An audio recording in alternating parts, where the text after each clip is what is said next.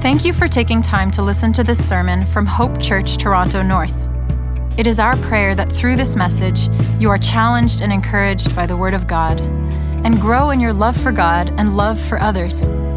It is God's desire for us to be members of and regularly participate in a local church under the care of qualified elders. If you are not attending a local church right now, we encourage you to take that step.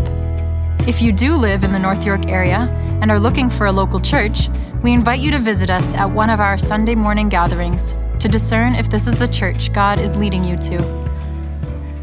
Amen. Amen. If you have a Bible, I encourage you to open it up to Luke chapter 19. That's where we're going to be, verses 28 to 40. But before we get started, I just want to give a quick thanks to our older kids. We're glad that you're in here joining with us this morning, and we pray that the songs were an encouragement to you, but also that the word you're about to hear would also minister to you as well. And so, loved ones, if you could, even as we're looking into the word, be praying for those kids that the word would take deep root in their heart and bear fruit in keeping with repentance.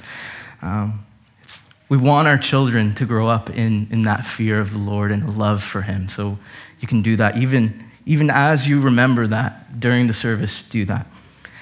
We all know the saying, actions speak louder than words. But because y'all are fancy, Natalie has this framed in our house. What you do speaks so loudly that I cannot hear the words you say. Pretty much the same thing, but it's a little bit more fancy. See, I can say that I'm a chef, but you'd have questions if you never see any food. I can say that I'm an athlete, but you'd have real questions if I'm out of breath all the time. I could say that I'm married, but you'd have questions if you never saw my spouse. So you can say that you are a servant of Christ, but your words aren't enough. How you live, your actions will reveal the truth. Luke, in the passage that we're going to look at today, tells us how we can know if we are true servants of Jesus Christ. See, the context of our passage this week was a passage last week, and if you remember, it was the parable of the 10 minas. In it, Jesus tells us that he is the king and that we are his servants. And in the parable, he contrasts what true servants and false servants are like. And this week, what Luke wants to show us is how those true servants are revealed. That's why the title of today's message is True Servants of the Coming King. True Servants of the Coming King. So look with me at Luke chapter 19, starting at verse 28. And when he had said these things, meaning the passage right before, he went on ahead, going up to Jerusalem. And when he drew near to Bethphage and Bethany at the mount that is called Olivet, he sent two of the disciples, saying, "Go into the village in front of you, where on entering you will find a colt tied on which no one has ever sat. Untie it and bring it here. If anyone asks you why you are untying it, you shall say this, 'The Lord has need of it.'" So those who were sent went away and found it just as he had told them. And as they were untying the colt, its owner said to them, "Why are you untying the colt?" And they said, "The Lord has need of it." And they brought it back to Jesus, and throwing their cloaks on the colt, they sat Jesus on it. And as he rode along, they spread their cloaks on the road. And as he was drawing near, already on the way down the Mount of Olives, the whole multitude of his disciples began to rejoice and praise God with a loud voice for all the mighty works that they had seen, saying, "Blessed is the King who comes in the name of the Lord, peace in heaven and glory in the highest." Verse 39, and some of the Pharisees in the crowd said to him, "Teacher, rebuke your disciples." And he answered them, "I tell you, if these were silent, the very stones would cry out." And so, Father, we thank you for your word this morning. We pray that by your Spirit that you would teach us what you have for us. That by your Spirit you would use that word and plant it deep in our hearts, that you would bear fruit in our lives. Help us to see Jesus more clearly in this. Teach us, convict us. Do it all for your glory, we pray. In Christ's name, amen. Amen. So in this passage, Luke wants to show us two marks or two signs that you are a true servant of the King. Two marks or two signs that you are a true servant of the coming King. The first is this, that you obey him no matter what he asks you. You obey him no matter what he asks you. Look at verse 28 again. And when he had said these things, he went on ahead, going up to Jerusalem. See, Jesus started this journey to Jerusalem all the way in Luke chapter 9. And now he's finally arrived. See, this passage is the beginning of the 7 most important days of all of history, Passion Week, where Jesus at the end of this week will give his life as a ransom for many. Now, a prof in university said this to me: the Gospels are just passion narratives with extended intros. See, the setup of the Gospel of Luke has been 19 chapters, and we're finally arriving at the main part. It took us since 2019, but we're here now, so buckle in.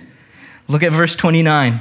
And when he drew near to Bethphage in Bethany at the mount that is called Olivet, he sent 2 of the disciples, saying, "Go into the village in front of you, where on entering you will find a colt tied, on which no one has ever sat. Untie it and bring it here. If anyone asks you, 'Why are you untying it?'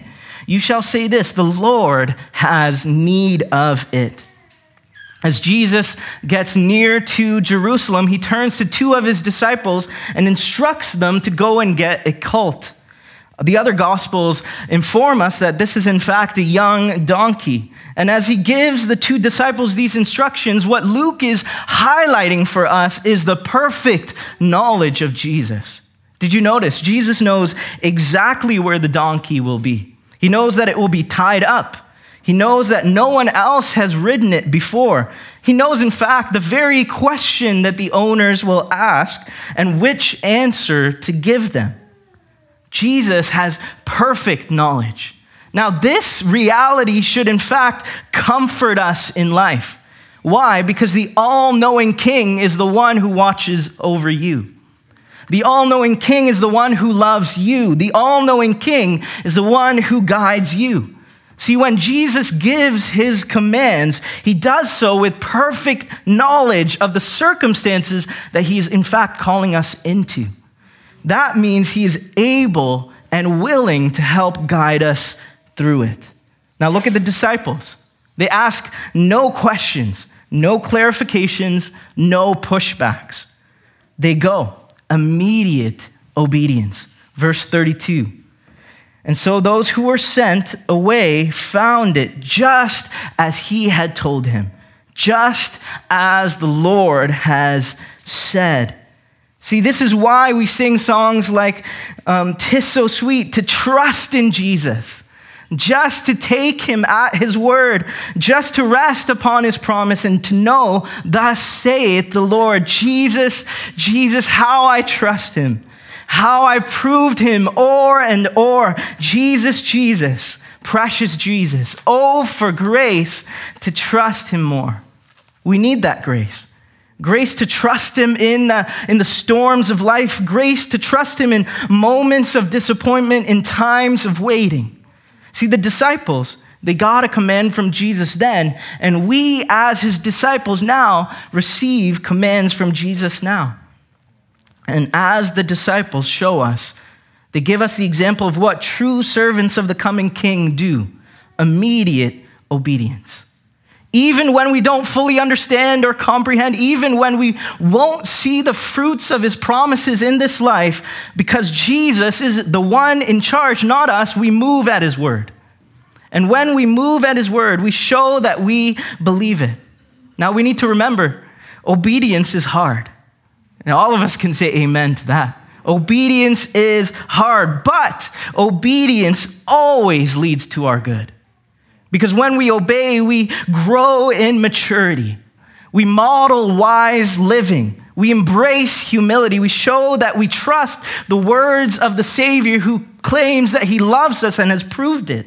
We show and we provide a compelling witness to unbelievers. Our obedience is hard, but it always leads to our good. But also, don't miss this. When the disciples arrived there, there's no indication that they're surprised to find it just as they had been told. If we are honest, we don't always have the same kind of response as the disciples. We don't have the same kind of attitude when it comes to the commands of Christ. In fact, sometimes we're skeptical, we're anxious, we're second-guessing, will Jesus actually come through? Now, the reason why the disciples had this level of confidence was because they were with Jesus. They spent the last 3 years with him. Faith like this, confidence like this, only flows from a life in close proximity to Jesus. So don't be surprised if you lack confidence because you aren't in communion with Jesus. Faith like this only flows and can only happen as we spend time with him.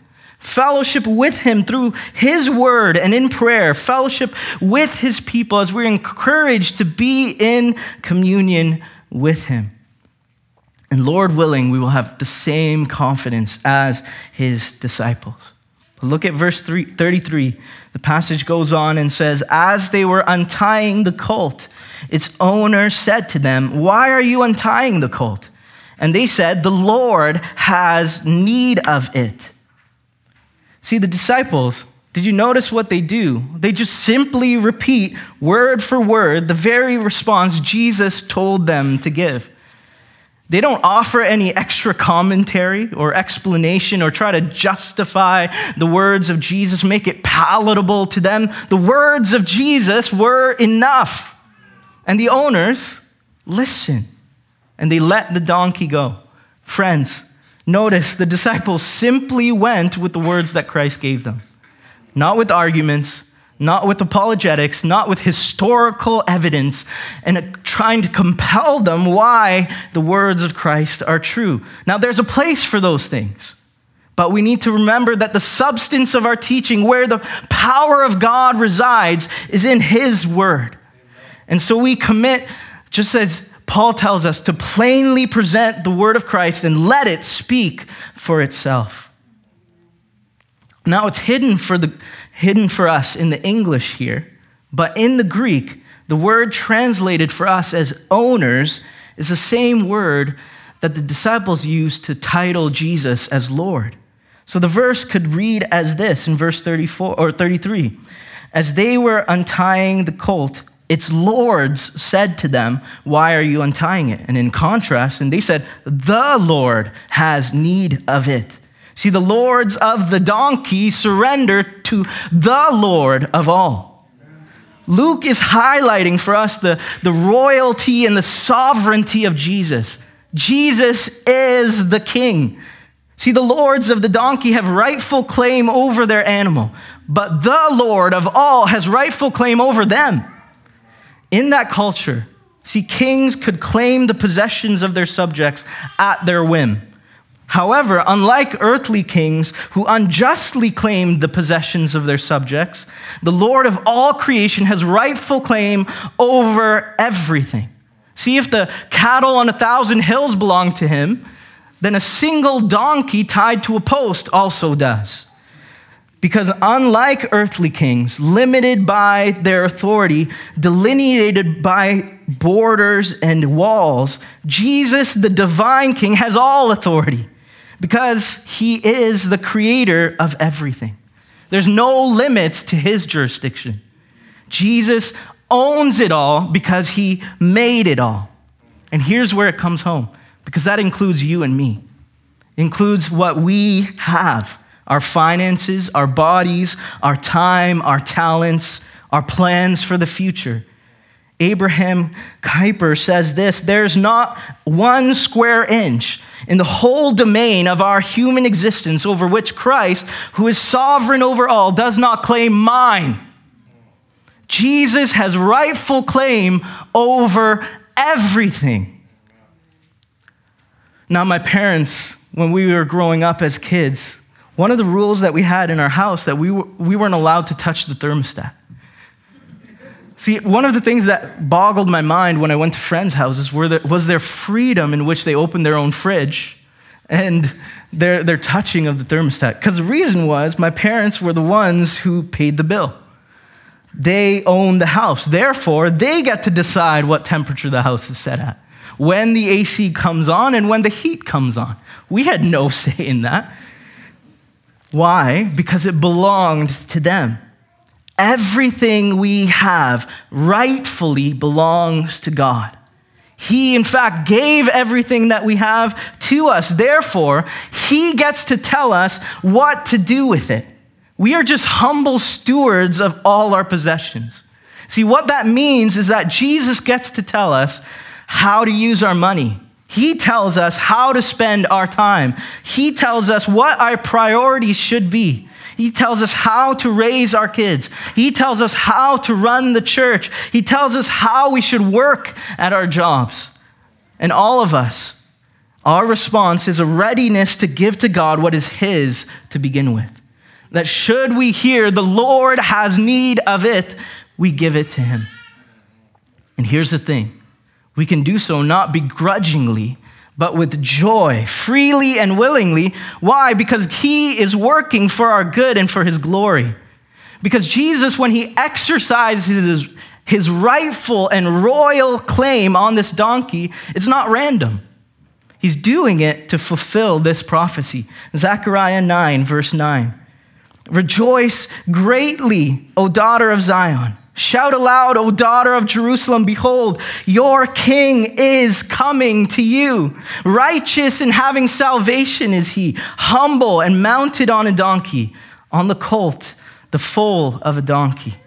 When Jesus exercised his royal and rightful claim of this donkey, he was doing so to publicly announce that he is the coming Messiah, the promised king, the one who would deliver his people, provide salvation from the greatest of our enemies, sin, death, and the devil.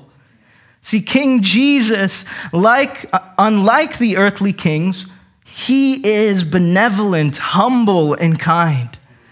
All that he does, he is doing in his working to deliver us. All of his commands, all of his instructions flow from this unchanging character and nature of our God. That means all of his commands, even when we don't understand it, flow as an expression of his goodness and love to us. There's not one command that is not an expression of his love for us. So even when we don't fully understand it, or we don't comprehend his commands, what we can know as a sure reality is that it is his goodness to us. That's why we can obey him no matter what he asks of us. But notice something else. I don't want you to miss this. Normally, in that culture, when kings arrived in their towns, they arrived on a war horse. What does Jesus arrive on? A humble donkey. See, Jesus is the king. There's no question about that, but he is a king who identifies with the lowly, and he calls the poor in spirit, the tired and the weary to himself, because he himself arrives as the humble king. See, he comes to deliver his people, not through military might and trying to overthrow the government, but through his humility and his humiliation, through his work on the cross, he establishes peace with God. He is the King of peace. Now, here's what that means for you and I. Because Jesus comes and establishes peace by his work, we might have peace with God through faith in Jesus. But that doesn't mean everything will be peaceful now. In our lives or in the world, that doesn't mean everything will run smoothly. Because as evidenced just by our eyes as we look around, we live in a world where war is a reality, where there's school shootings, drone strikes, human trafficking, corruption. But we know how the story ends, as we often sing. Jesus came on a donkey this time, but when he comes back in Revelation, he comes back on a horse to vanquish his enemies and establish peace to the ends of the earth. And so now as we wait, we give thanks for the peace that he has already afforded to us through his work on the cross. But we continue to pray and ask him to come back soon so that he might establish his rule and his reign and his peace to the ends of the earth forever. Now, Jesus, in this passage already, has shown himself to be the king, but a king who is sovereign, kind, benevolent, glorious, and humble. And servants of this king not only obey him no matter what he asks, we also praise him no matter who rejects him. We also praise him no matter who rejects him. Look with me at verse 35. And they brought it to Jesus, and throwing their cloaks on the colt, they set Jesus on it. And as he rode along, they spread their cloaks on the road. See, the disciples, they start to recognize what is happening. They know Zechariah 9, verse 9, and having spent time with Jesus, they know who he is. And so finally, they're celebrating because Jesus is proclaiming publicly what they have known to be true. And so they honor him as king. Now, friends, this is a quick application, but I want to tell you this is why it's worth reading and knowing the Old Testament. The disciples were able to respond this way because they were familiar with the Old Testament. Familiarity with the Old Testament will help us in our understanding of the person and work of Jesus Christ. Don't rush through it in your Bible readings. Spend time in it because it's all about Jesus. Now, the disciples, they don't have much. And so in their response, they take the cloaks off their back and then they make a saddle for Jesus and a red carpet for him to walk on. The disciples here teach us that we don't need much to worship God. What God requires is a right heart. God is not looking for big displays. What he is looking for is true worshipers. Now, you might not be able to play an instrument or sing from the front, but you have a voice, so lift it up. You might not be able to teach in front of a crowd, but you can encourage others with what God is showing you in his word. You might not be able to give much financially, but the little you give pleases the Lord, as we saw in the widow's mite. God is not looking for big displays. He's looking for true worshipers. The passage goes on. Look at verse 37. As he was drawing near, already on the way down the Mount of Olives, the whole multitude of his disciples began to rejoice and praise God with a loud voice for all the mighty works that they had seen, saying, "Blessed is the King who comes in the name of the Lord, peace in heaven and glory in the highest." See, Jesus is making his way down towards Jerusalem on the donkey, and a whole crowd starts praising him.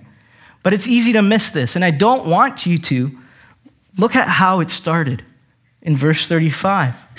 This worship session started with the two disciples who in their obedience brought the donkey to Christ. The closest disciples began worshiping, and then others joined in. The closest disciples, starting with the two, placed him on the donkey, took the cloaks off their back, and others joined in. See, the principle that I want us to get is that true worship from true servants is powerful. It's infectious. It spreads to, as it says in verse 37, a whole multitude. It's a witness to those around you. Something I want to thank you all for is that you all sing loudly. Some of the best moments in worship is when the team pulls back and our voices rise up. One of my favorite memories is, I believe it was a number of weeks ago, our sound system cut out and you guys carried it with your voices. Thank you for doing that. I praise God for that because your singing ministers to others. Jermaine often says this, sing it for your neighbor. Sometimes we wonder, how can I minister to someone today? Sing. Sing for them. Don't underestimate the power of your witness and example when you sing, shout, and praise God with your voice. See, it's biblical. We sing to one another and we sing for one another. Your persistent worship could lead to others joining in. So don't hold back. We're going to have another opportunity at the end of this service. Don't hold back. But also, don't miss the reason for their praise. Look at verse 37 again with me. And so he was drawing near, already on the way down the Mount of Olives. The whole multitude of his disciples began to rejoice and praise God with a loud voice. Why?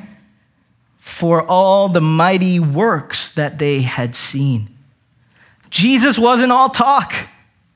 He backed it up with his mighty works. He healed the sick. He fed the hungry. He opened blind eyes. He calmed storms and raging seas. He cast out demons. He raised the dead. He forgave sins. Jesus backed up his words with actions.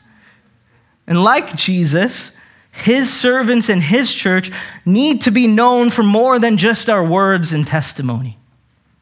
Jesus was with the sick. He was with the hurting and the poor.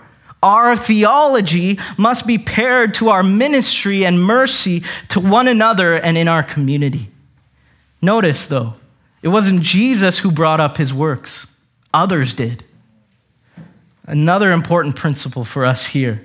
True servants in humility do the work no matter who sees. Jesus is teaching us that praise and recognition is not something that we should assert for ourselves.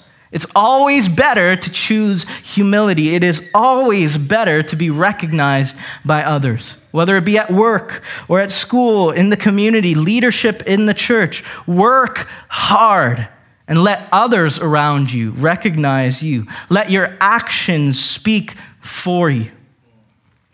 Now the crowds, they see Zechariah 9 being fulfilled before their very eyes. Jesus is the coming king. And so what they do is they quote Psalm 118, verse 26. Blessed is he who comes in the name of the Lord. We bless you from the house of the Lord. See, the psalm is about the Messiah, who is the king, who leads his people victoriously into the temple. Then what the disciples in the crowd do is they take what is implicit in the psalm and make it explicit in their song. See, the psalm says, blessed is he who comes. But they proclaim, blessed is the king who comes. Jesus Christ is the king. And this coming king is worthy of all our praise, even in the midst of those who reject him. Look at verse 39. And some of the Pharisees in the crowd said to him, Teacher, rebuke your disciples. In their pride, they are completely blind to what is so obvious to everyone around them. The Messiah is here, fulfilling the very promises of the prophet, the one who will come riding into Jerusalem on a colt to deliver his people. Everyone else sees it. But in their pride, they are blinded. And instead of responding with humility and praise to Jesus, they respond with offense. See, these are the wicked citizens from verse 14 who say, we don't want that man as king over us. But look at the response of Jesus, verse 40. He answered, I tell you, if these, meaning the disciples, were silent, the very stones would cry out. Jesus says, no, they're not staying silent. The crowds are right in praising God. In fact, Jesus is saying it's not enough. All of creation was made to worship him. Jesus is telling us, in fact, the rocks are holding back. They're holding back. They're bursting at the seams to proclaim God's praise. Brothers and sisters, here's how this encourages us.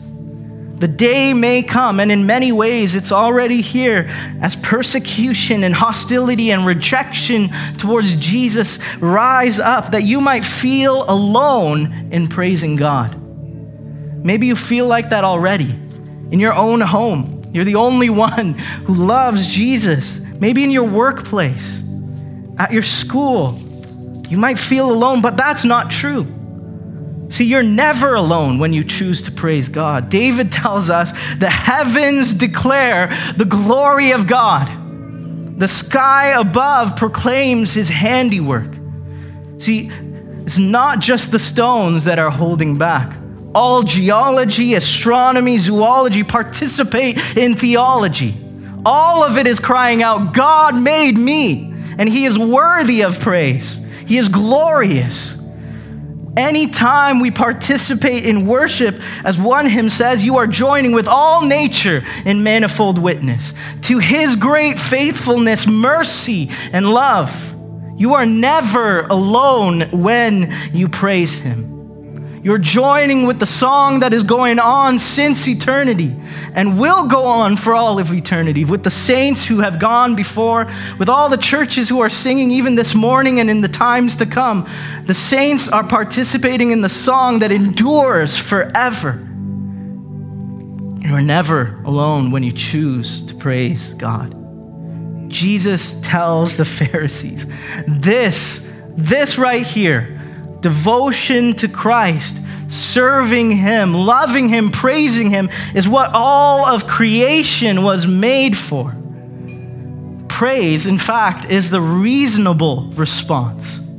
It's the reasonable response to a king like Jesus. Worship is wisdom. To hold back is foolishness. To worship is wisdom, and to hold back is foolishness. See, the rocks were holding back their praise then. In fact, they're holding back their praise right now. See, Paul tells us creation groans, waiting with eager expectation. But it won't always be like that. They won't stay quiet much longer. Because of the work that Jesus accomplished when he went into Jerusalem at the end of this journey, by laying down his life and dying on the cross and saving his people, Jesus will receive eternal and perfect and complete praise from all of his creation. See, creation will sing. The rocks are going to participate, but it won't be a solo, because look at what Philippians chapter 2 says. Therefore, God has highly exalted him and bestowed upon him the name that is above every name, so that at the name of Jesus, every knee should bow in heaven and on earth and under the earth, and every tongue confess that Jesus Christ is Lord, to the glory of God the Father. People can deny it now, and the rocks might be holding back for the moment, but it won't always be like that. Jesus will receive all praise. He is rightfully due that. So let's not hold back from him what is rightfully his. Let's stand, let's pray, and participate in the song that endures forever.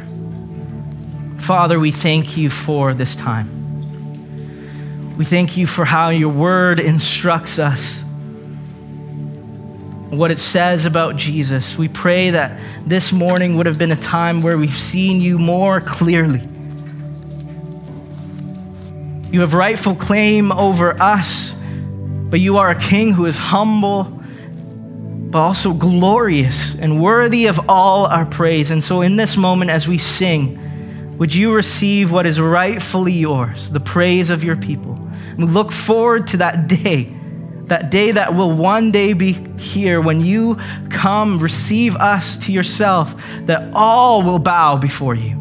That every knee will bow, every tongue will confess that Jesus Christ is Lord, to the glory of God the Father. I pray this in Christ's name.